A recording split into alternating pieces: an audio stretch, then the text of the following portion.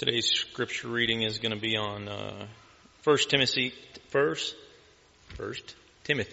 1, 3 through 11. It's on page 991 of your Pew Bible. As I urged you when I was going to Macedonia, remain at Ephesus so that you may charge certain persons not to teach any different doctrine, nor to devote themselves to myths and endless genealogies which promote speculations rather than the stewardship from God that is by faith. The aim of our charge is love that issues from a pure heart and a good conscience and a sincere faith. Certain persons, by swerving from these, have wandered away into vain discussions, desiring to be teachers of the law without understanding either what they are saying or the things about which they make confident assertions.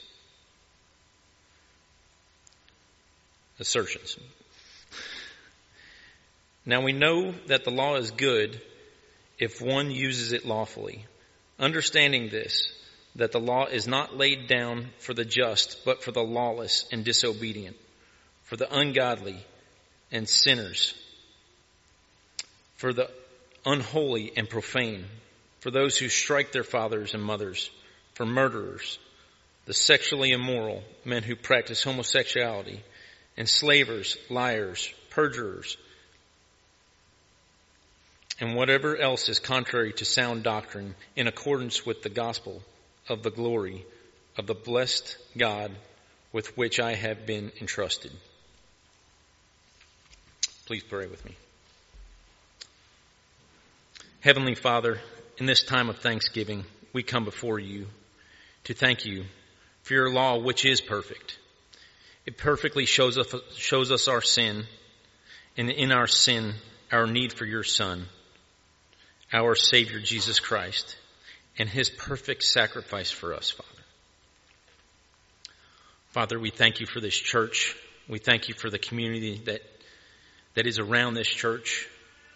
We thank you for the country we live in and the opportunity that we have every day to share your gospel freely without persecution.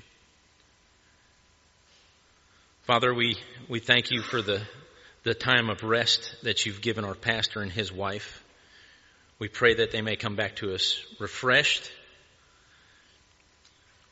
We pray that you be with him today as he delivers the sermon on this scripture passage, Father. Father, we thank you for all this, and we pray this in your Son, Jesus' name. Amen. The improper use of tools. I remember growing up learning that some scissors are not for cutting construction paper. My mother enjoyed quilting and sewing, and I found out quickly that those scissors are not made for my craft projects. If you're a woodworker, you'll probably faint when you see someone take a sharp chisel out of the box and use it as a screwdriver. Or maybe the little boy who sees a hole that needs to be dug and the axe that does a good job of digging that hole instead of cutting down the tree. Or maybe it's the paintbrush, that expensive paintbrush that was bought for the canvas that the child determines is good for painting the house as well. There are tools that we have in our lives. And these tools, if to be effective, are to be used properly. In fact, Paul here says that the problem lies not with the tool, but actually with the one using the tool improperly. In fact, he uses the tool he is using and instructing us on here is the tool of the law. To be effective, he tells these people, the people he's writing to, the church that Ephesus, that Timothy is pastoring, to be effective, he says, the law must be used properly. In fact, he would be arguing for us this morning that the law and the gospel is that which displays God's glory as central in all things and is therefore good for the Christian. Now, at a cursory glance, that may not come through, so we'll spend our next few moments looking at this. How is the law good? And how is it to be used lawfully? How do we use the law in a way that accomplishes its intended purpose? And what are ways that the law is misused and therefore not designed to be used in such a way and actually is not effective at all, can do damage? If you're looking at your Bible this morning, we're going to take basically all the passage in one section, 8 through 11 there. I had Warren read 3 through 11 to give us some understanding of context if you were not here a couple weeks ago. But 8 through 11 is what we'll be looking at. And I've got 3 or 4 points. We're going to look at the law for the sinner, the law for the saint, and finally we'll conclude with the law and the gospel. The law for the sinner, the law for the saint, and the law and the gospel. Well, what is clear right from the get-go here is that the law is good for the sinner. Paul makes that clear. He says in verse 8, "Now we know that the law is good if one uses it lawfully, understanding this, that the law is not laid down for the just, but for," and then he gives us this list. The question might be, what law is he speaking about? And I think it's clear that he is writing probably to those who are well acquainted with the Jewish law. Therefore, we can probably presume that he's speaking of the Mosaic law. In fact, in verse 6 and 7, you'll notice that these certain people, desiring to be teachers of the law they would have known would have been the Mosaic law, they are wandering away into vain discussion. In fact, they're speaking with myths and devoting themselves to myths and genealogies. And in fact, what they're doing is they're waxing philosophical on the law. They're going into the public temple in Ephesus there, and they're expounding upon things they're really not quite clear about, but they like the way they sound. They're not being clear with the application and use of the law. They're incorporating their own speculation as to how it should be applied. They're intertwining the law of Moses with other theories from other belief systems. They're clouding the clear purpose of the law by their theorizing. They're using highbrow arguments. They're using highfalutin words, if you want to put it that way, to make it very difficult for the common person to understand. They're doing so to allow licentiousness, loose views of the law when convenient, and then even speculating on how they might be able to tighten the law when it's convenient for them. A false teacher uses the law improperly for their own good. How can I twist things for my own good? So right away we should clearly understand a good application of this right out of the gate is that the Word of God should be taught clearly. It should not be confusing at all. Part of the battle during the Protestant Reformation and even still today is that the Word should be for the people. From the farmer in the field to the professor at the blackboard to the doctor at his surgery, the Word should be taught clearly and in the language of the people and understood by the people. And here these false teachers are given to myths and genealogies, given to confusing arguments. The Word is for the people, not just to puff up the teacher as these false teachers were doing that Paul is writing about. This was some sort of mystical, authoritative stick that these false teachers were using to abuse people in whatever way they wanted. And when we're speaking of the Mosaic Law, we're specifically speaking of probably Exodus 20 and the 10 Commandments. How do we know that? Well, if you take a look at the list of sins that Paul describes here, starting in verse 9 all the way through to verse 10, you can see that they mirror closely with the 10 Commandments. Start with sort of halfway down the middle, with those who strike their fathers and mothers. That should ring the 5th commandment, obey your father, honor your father and mother. Well, keep going. Murders, that's the 6th commandment. Sexually immoral and homosexual men, that's the 7th commandment. liars, perjurers, enslavers. You can hear shades of the 8th and 9th commandment. Enslavers meaning those who steal people, kidnapping people. 8th commandment. 9th, do not bear false witness, liars and perjurers. In fact, then if you backtrack into lawless, disobedient, ungodly sinners, unholy, profane, you can hear shades of the first 4 commandments. We're to keep the Sabbath holy. There's the unholy and profane part. There's the lawless and disobedient, and we're to be those who are worshiping God alone and not idols. So Paul here is really mirroring the 10 Commandments by making practical application of how these people were denying the law and the application when they were denying the law and how it was presenting itself as sin. We have to realize that the law and keeping the law has always been hated by the sinner. For 6,000 years, we have bred rebels who desire to only rebel against the law of God. You see, the law of God is that which declares the authority of God. And so it's no wonder that the 10 Commandments are even still today hated by unbelievers, and we're seeking to destroy them. How can we remove the 10 Commandments? That's what we want to do all the time. Why? Because when I walk by the 10 Commandments, I'm confronted with my guilt before a holy God. So of course I would want to remove them. But it's very hard to remove something that God has stated and wrote with His finger on a tablet of stone. The law was given to deal with sin. The law was given not only to deal with sin, but to also reveal the contrasting character of Almighty God. And we see that in the person and work of Christ.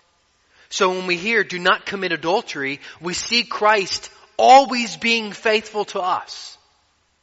When we hear, do not lie, we look in the Scriptures and see that God never lies and His Word is always true.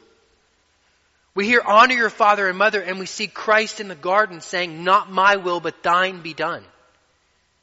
Over and over and over again, we see the perfection and character of God in the law. So that when one reads the law, it not only exposes our sinful hearts, but in contrast, the perfection and holiness of God from whom the law comes. In fact, the law is a great means of grace. The law for the sinner is what reveals our sin. Everyone in here today who has believed, put their faith and trust on the person and work of Christ, recognized their need for Christ because of the law. You didn't walk in to church, or you didn't hear a preacher, or someone gave you the gospel and you didn't think, well, that sounds pretty good. I think I'll add it to whatever else I'm doing. I don't really need that, but I'll tack that on as an insurance policy. No, the true believer in Jesus Christ came against the brick wall of sin, of the law, and that brick wall said, you shall not pass. You can't get over this. This condemns you. You are a liar. You are an adulterer. You are a murderer. You are a thief. You are a rebel. And the law tells us that. And it says you need Christ, who kept the law perfectly, to free you from the guilt of the law. The law is that which exposed our condemned position as sinners before a holy God. It was the law that declared us guilty before a perfect God. The law is a grace for the sinner. Galatians 3:19. I won't read all of that, but today I would encourage you, take your Bible, read Romans 7, Romans 10, Galatians 3. It expounds upon the law. Galatians 3:19, Paul writing, why then the law? ? It was added because of transgressions. It was added because of sin until the offspring, meaning Christ, should come to whom the promise had been made. Verse 21, is the law then contrary to the promises of God? Certainly not. For if a law had been given that could give life, then righteousness would indeed be by the law. But the Scripture imposed everything under sin, so that the promise by faith in Jesus Christ might be given to those who believe. Now before faith came, we were held captive under the law, imprisoned until the coming faith would be revealed. So then the law was our guardian. So then the law was our schoolmaster. It instructed us. It constrained us. It taught us until Christ came in order that we might be justified by faith. The law is that which restrains the sinner. That's one of the reasons why you have the laws of Fredericksburg, the laws of the state of Texas, the laws of the United States. Is it constrains the sinner, but it also points out their imperfection. Points them to Christ. And this law is not a hammer. We oftentimes, I think of the law as something that comes from the wrath side of God. He just wants to crush us. And the law does condemn us, and His wrath will crush the sinner on that day of judgment. However, the law is actually coming from the hand of love. Deuteronomy 33, 2-3.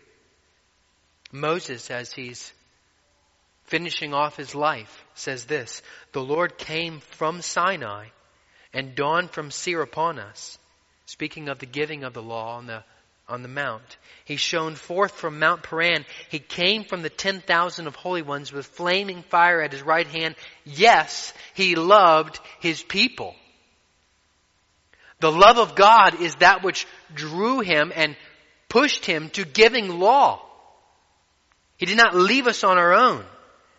And therefore the law for the sinner is good news. I mean, if you're a person who is one of these listed, and notice he doesn't just end with, "and that's the list, and there's no other people." He ends with, "and whatever else," as if to say, let me give you a good top 10, and whatever else falls underneath that. But if I'm one who today struggles with homosexuality, this is good news for me. Because what this says is, I'm condemned because of my sin and I can't work my way out of it. That I need Christ. It points me in the right direction. If there's no law, then maybe I can work my way out. Maybe I can stop doing one thing and start doing another. But it doesn't give me any hope, because it places all the hope upon me somehow getting it right. The law says there's no hope in you. The hope is in Christ alone. It crushes any hope of salvation within oneself. And so we should be those who use the law for the sinner, lovingly. I read this morning in our assurance of pardoning grace from 1 Corinthians 6, 9-11, that says clearly, if you in your unrepentance will continue with being disobedient, unholy, striking your father and mother, murderers, sexually immoral, practicing homosexuality, enslavers, if you will consistently pursue that and not repent, the kingdom of heaven is not for you. And you will perish under the wrath of God. It is clear. So what it's saying is, stop. And we should be those who are using the law as a means of grace for the sinner to say, if you do this, this is what Scripture says, the kingdom of heaven is not for you. And so therefore come to Christ and repent and have all your sin, past, present, future, including if you're one of these. That's the way 1 Corinthians 6, 9-11 ends. And such were some of you. You can have this washed away. Should be our rallying cry for the unbeliever. The law is good for the sinner. That's clear in this passage of 1 Timothy. But what may not be as clear is that the law is good for the saint. This is point number 2. What about the law for us as Christians? Is this just a passage that is purely evangelical in the sense that I'm to preach it only to the unbeliever and there's no meat here for you as a Christian? What do we do with it? Because at first glance, it almost seems as if Paul is saying the proper use of the law, look with me there, verse 8 and 9, the proper use of the law is for that list. And it's almost as if you could say the improper use of the law is for the just or the righteous. But I think if we'll look a little deeper, that's not what he's saying. If the law restrains the sinner and points them to Christ, what does it do for the Christian saved? Paul even says here that the law is not laid down for the Christian. So what's in it for us? We realize, brothers and sisters, that the law is not to establish the just. The law does not establish the righteous. The law does not make perfect the sinner. Only Christ can establish the just. Only Christ can perfect us in right standing before God. But does that mean that the law is not good for the Christian? That it's no longer relevant for the Christian today? And I think Scripture says otherwise. For instance, in Matthew 5:17 through 19, we learn that Christ came not to abolish the law, but to fulfill it. He says, "Think not that I am come to destroy the law or the prophets. I am not come to destroy, but to fulfill. For truly I say to you, till heaven and earth pass, one stroke or one pronunciation mark shall in no wise pass from the law till all be fulfilled. Whoever therefore shall break one of these least commandments and shall teach men so, he shall be called the least in the kingdom of heaven. But whoever shall do and teach them, the same shall be called great in the kingdom of heaven." Paul is declaring that the law is for the sinner, of which we all are. And the only ones who don't think they're sinners are these false teachers that think themselves righteous. For instance, Christ says in Luke 5:32, He came not to call the righteous, but the sinners to repentance. Meaning that there are those who think themselves above the law and they don't need Christ. That's what Paul is saying here. It's as if he's almost a play on word, tongue in cheek. The law is laid down for the just. And who are those? No one. But those who have been justified by Christ. And in fact, those who have been justified by Christ recognize that they are still in need of Christ and still continue to sin and thus need the law to remind them of the beauty of Christ for them. See Paul's argument here? It's the Christian who recognizes his sin that finds the law a great delight. It's the prideful Christian who does not recognize his sin that did not need the law in his own mind. It's as if Paul is saying, preaching is good if one knows how to preach and is called to preach. And preaching is bad if one doesn't know how to preach or is not called to preach. And he's saying the teaching of the law is good if one knows how to teach the law. These guys didn't. They were abusing it. Mark 7, he even talks about these same men. Christ talks about them abusing the law and twisting it to conform to their own standards. So how does the law help? How is the law good for the Christian today? For us in the pew, relevant for tomorrow and for this afternoon? A.W. Pink, I think, helps us. This is his quote. Quote, "The supreme test of love is the desire and effort to please the one loved, and this measured by conformity to his known wishes." Let me say it one more time. Quote, "The supreme test of love is the desire and effort to please the one loved, and this measured by conformity to his known wishes." Close quote. Now, the greatest example is Christ in the garden, exemplifying this perfectly. The supreme test of the love of Christ is the desire and effort to please the Father, and this was measured by His willingness to say, "Not my will, but yours," to conform to the known wishes of the Father. And so then we see as the Christian, John 14:21, "He that has my commandments and keeps them, he it is that loves me." Or 1 John 5:2-3, "But by this we know that we love the children of God when we love God and keep His commandments. For this is the love of God, that we keep His commandments, and His commandments are not grievous, or His commandments are not burdensome. Let me put it this way then.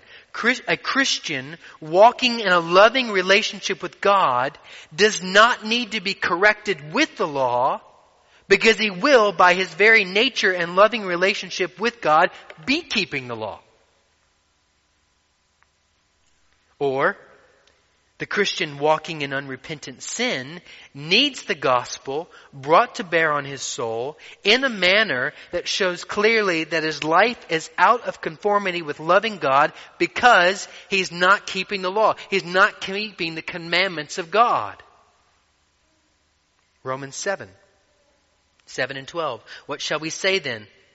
Is the law sin? Of course not.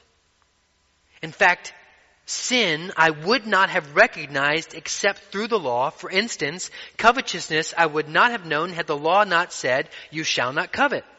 Accordingly, the law, if holy, and the commandment is holy and just and good. Pink again, quote, the waning of love then means departing from, failing to keep God's commandments. Now, we have to be clear here. We're not speaking of justification. We're not speaking of how we come into right relationship with God. That is through Christ alone, by faith alone, through grace alone. That's it. What we are speaking of is sanctification. And in sanctification, what a grace is the law. So where's a good place to start with and how we should, and what law we should be keeping? Well, Matthew is a great place to start. Love the Lord your God with all your heart, soul, mind, and strength. Love your neighbor as yourself. Go to Exodus. Look at the 10 Commandments. That's a great place to start. Don't steal. Don't steal time from your employer. Don't steal a pencil from the cabinet. Don't steal the candy bar from the convenience store. Don't steal. Don't commit adultery with your eyes, mentally or physically. It's a great place to start, to know how to live one's life in a way that is honoring to God. We're speaking of sanctification, but oh, how the law is good for the Christian. But what about point number 3 here? It's kind of closed, but tighten the bow on this. The law and the gospel. Point number 3, the law and the gospel. You might have heard the phrase, and if not, you will hear it at some point. That sermon was more law and less gospel. Or that was law and gospel. Or that was more gospel and less law. Meaning that there is a divide between the law and the gospel. But the question has to be asked, what does one mean when they say the word law? Because if we're not careful, we're going to fall into the same trap as many do, and be anti-law, meaning I'm a gospel person, I'm not a law person. Well, is that what the Bible says? Because we just read in 1 John and we read in John 14 that the Bible says that gospel people are law people. And yet we also recognize that there's a bit of a difference there. So how do these two things coexist? First of all, if you mean the ceremonial laws of the sacrificial system, then yes, the law is different from the gospel. If you mean that one can keep the law well enough to earn their way to heaven, then yes, the law is different from the gospel. And many today get the heebie-jeebies when we think of obedience to the law in the same sentence as the gospel. And in many ways that's good too. Get the kind of the weird feeling of, whoa, when we start speaking of obeying the law and the gospel, because our hearts are all prone to look away from the work of Christ and to ourselves. And so when we combine those two, we should get some weird feelings. But we have to recognize that the Bible never gets the heebie-jeebies on these things. They see them as coexisting. It has no problem, the Bible has no problem declaring to the saved to obey the commandments. And when we say the law, when we say the commandments, we do not mean the law of Moses, but we mean the law of God. The law of Moses, and maybe you could put them under the topic of ceremonial laws or purification laws or even some of the symbol laws, were for the nation of Israel. But the law of God, the moral law, is for all men everywhere. The law shows me my need for the gospel, and as a Christian reminds me of the glorious grace of the gospel. Because when I walk to church on a Sunday morning, speaking of myself, of course, oftentimes I'm reminded of my inadequacy because of my sin to be the pastor of this church. But the gospel reminds me of the fact that He has saved me from having to be perfect. And yet the law also serves to confront me in my sin, and that repentance from that sin is in accordance with the gospel. So the law says, Cody, don't do this. And the gospel says that repenting of that is in accordance with the gospel. That's part of walking out the gospel, the good news of Jesus Christ. In fact, the law and the gospel tell me that if one will not repent, they will not inherit the kingdom of God. In fact, the law and the gospel together say the fruit of the Christian is to repent. Richard Baxter says, to repent is the way to peace. So the law and the gospel together say, if you want peace, not speaking justification, peace with God now in sanctification, repent of your sin. Don't let it reign supreme, as Paul tells us. The law is rightly used. What's the right way to use? The law is used rightly when used as a guide to warn against sin. The law serves us well as a warning sign, instructing us to change course. The law serves us well to declare the perfect character of God as seen in the person and work of Jesus Christ. The law was never intended to be a means of salvation. The law was not intended to be twisted and conformed to our wishful fantasies. The law of God is a means of grace. When the Christian is walking before God aright by the grace of God, walking out a love relationship with Almighty God, the Christian should be able to look into Scripture and his actions resonate with the law of God. The way of the Christian is loving God, will be evidenced and conformed and even an encouragement to the Christian in the law of God. And so when you fight against that lust, men and or women, and then you read in your Bible the next morning, do not commit adultery, it should resonate in your heart. Oh, thank God for Christ that has given me a desire to fight that lust. The law taught properly will concur with the gospel. Sound doctrine is that which displays God's glory as central in all things. Sound doctrine is that which displays God's glory as central in all things. That's the verse 11 here. Whatever else is contrary to sound doctrine, in accordance with the glorious gospel of the blessed God with which I have been entrusted. And the law and the gospel taught properly go hand in hand.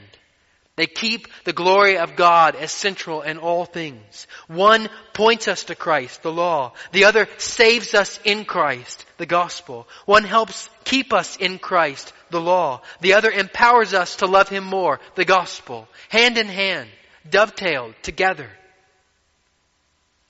Sound doctrine produces sound living. False doctrine produces unsound living, meaning doctrine is good and it should change us. It should conform us. And if it's conforming us to unsound living, Paul's warning Timothy here, Paul's warning us, go back to the teacher and determine whether or not the doctrine is sound, because the evidence of their unsound teaching of the law was being declared in their unsound living. An improper use of the law is a dividing of the law from the gospel to the point that the law is either no longer relevant, antinomianum, we don't need the law at all, hyper grace, who cares about the law, or overshadows the law. We keep the law so much we don't need the gospel, and restricts our understanding of how one is in right standing before God. That's an improper use of the law. We're either using it to overshadow the gospel, legalism, or we're having so much emphasis on it, legalism, or we're looking at it in such a way that we say we don't even need it anymore. Both of those are wrong uses of the law. Obedience to the law, the Bible teaches clearly, should not weaken our understanding of loving God. God makes it abundantly clear in His Word that He views our love as love only when we are keeping His commandments. So you can come to church. You can get up in the morning.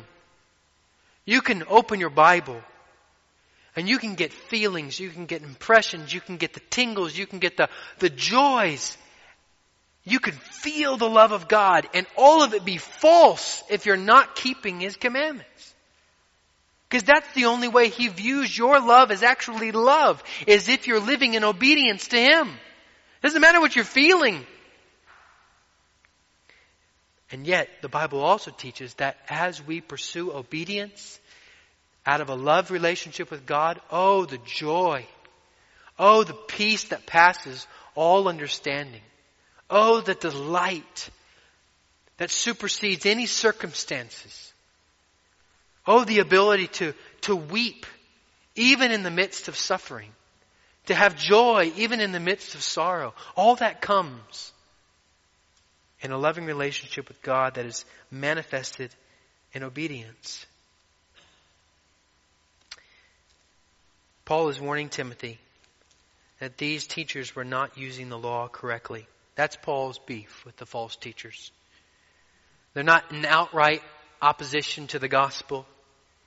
And yet by their lack of knowledge of the gospel and combined with their puffed up desire to be seen as a teacher, to be seen as someone special, they were improperly teaching how to use the law. They were restricting people from doing things they were proper and lawful to do.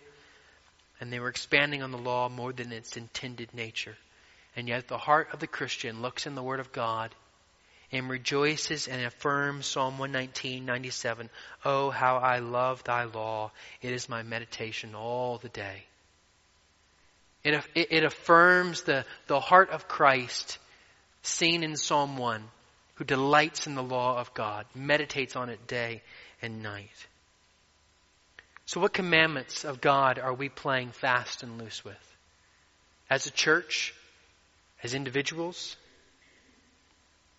What idols have you enshrined in your heart that need to be cast down, that you're not allowing the Word of God, the command of God, to confront? Do your priorities today and tomorrow confirm the priorities of Scripture? Are there commandments that you have relegated to that's not really all that big of a deal pile? Christ affirmed earlier in our time together in the Word that even if we're just teachers that say, yeah, we don't really need to teach on that one's a small one. He warns against that. Is there sin that you fear, if confessed, you will not confess it due to your fear of man?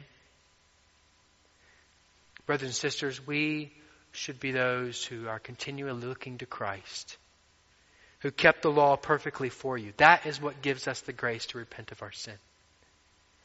We are to be those to look to Christ, who never leaves us and never forsakes us. We are to be those who look to Christ, who has bought the righteousness for us needed to enter the gates of heaven.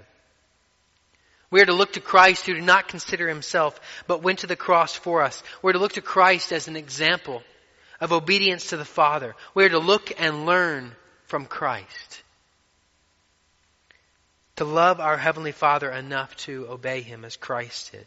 And what happens when that happens is the paradox of the Christian faith. When we submit to the authority of God's Word, which is what we always are wanting to rebel. When we submit, that is when we gain the peace of God that will rule and reign in our hearts, a peace that passes all understanding. So will we repent enough? Will we conform our lives to that? And I trust that by His grace, because of the work in Christ, of Christ in our hearts already as a believer, that will ring as something that is true and delightful and provide the grace to continue to walk in a loving relationship with Him. And if you're here today and you find that that doesn't ring true, that the law might come as a weight and bear upon you the realization that you will have to answer before this holy God. And yet by His mercy and grace, He holds back His hand of wrath now in patience, out of love, that you might repent and turn to Him in saving grace. Oh, let's continue to praise Him in just a moment for the cross of Christ. But before we do, let's close in prayer, thanking Him for the law and His grace to obey Him each and every day. Father in heaven, we thank You for Christ who obeyed the law perfectly, because we certainly cannot. We never have been able to. We never will be able to. And yet our right standing before You is by the perfection of Christ. But Father, we as weak and helpless sinners who see Christ and His work for us and the love that You have for us, oh Father, what a joy it is to be in loving and right relationship with You. And Father, we want to show the world, and we want to honor You, and we want to show our love to You by being like You. Never fully, but little by little, more and more. Oh, Father, give us grace this week to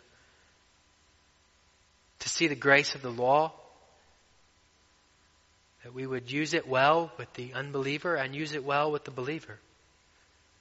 For our own hearts and for our brother and sister next to us, that if needed, to the unrepentant, we would call their soul to recognize the work of Christ for them.